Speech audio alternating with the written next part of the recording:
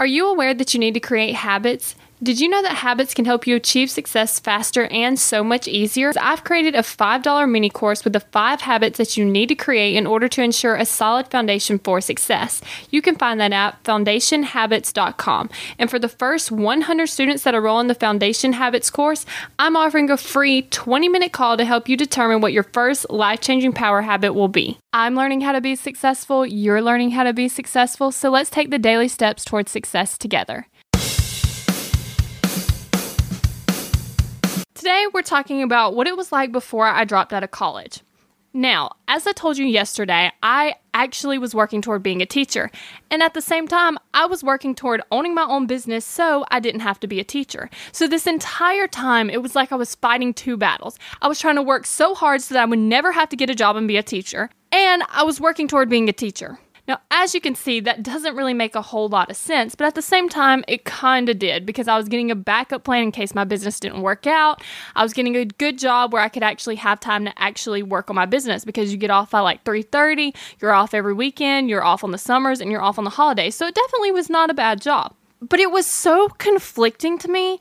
Honestly, it was really conflicting and it was causing me a lot of stress because here I was trying to run as far away from this job as I possibly can, but at the same time, working toward it. Now, I had been thinking about not going back and quitting for like about a year. Each semester, I was like, you know what? I just do not want to go back, but something made me decide to go back.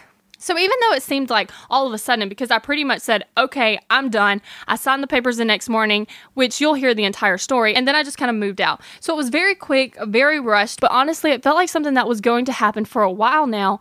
And it was just time. So tomorrow we're going to talk about the moment I knew. I honestly feel like on a deeper level, I kind of knew that I wasn't going to graduate. But at the same time, I didn't know when I was going to drop out. Well, tomorrow we're talking about the moment I knew that I was done, it was time, and I was out of here. We're in this together, one step at a time. Have you found yourself Googling, how do I stop procrastinating?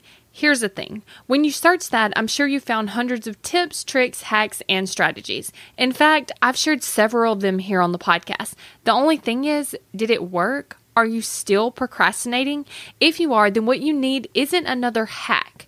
You need to focus on the actual thing that's causing you to not take action. Our thoughts control our feelings control our actions, which means if you want to change your action or inaction, you first have to change your thinking. That's exactly what we focus on in my program, Kick Procrastination. This program is designed to help you go from procrastinating on your goals to taking massive action towards achieving them.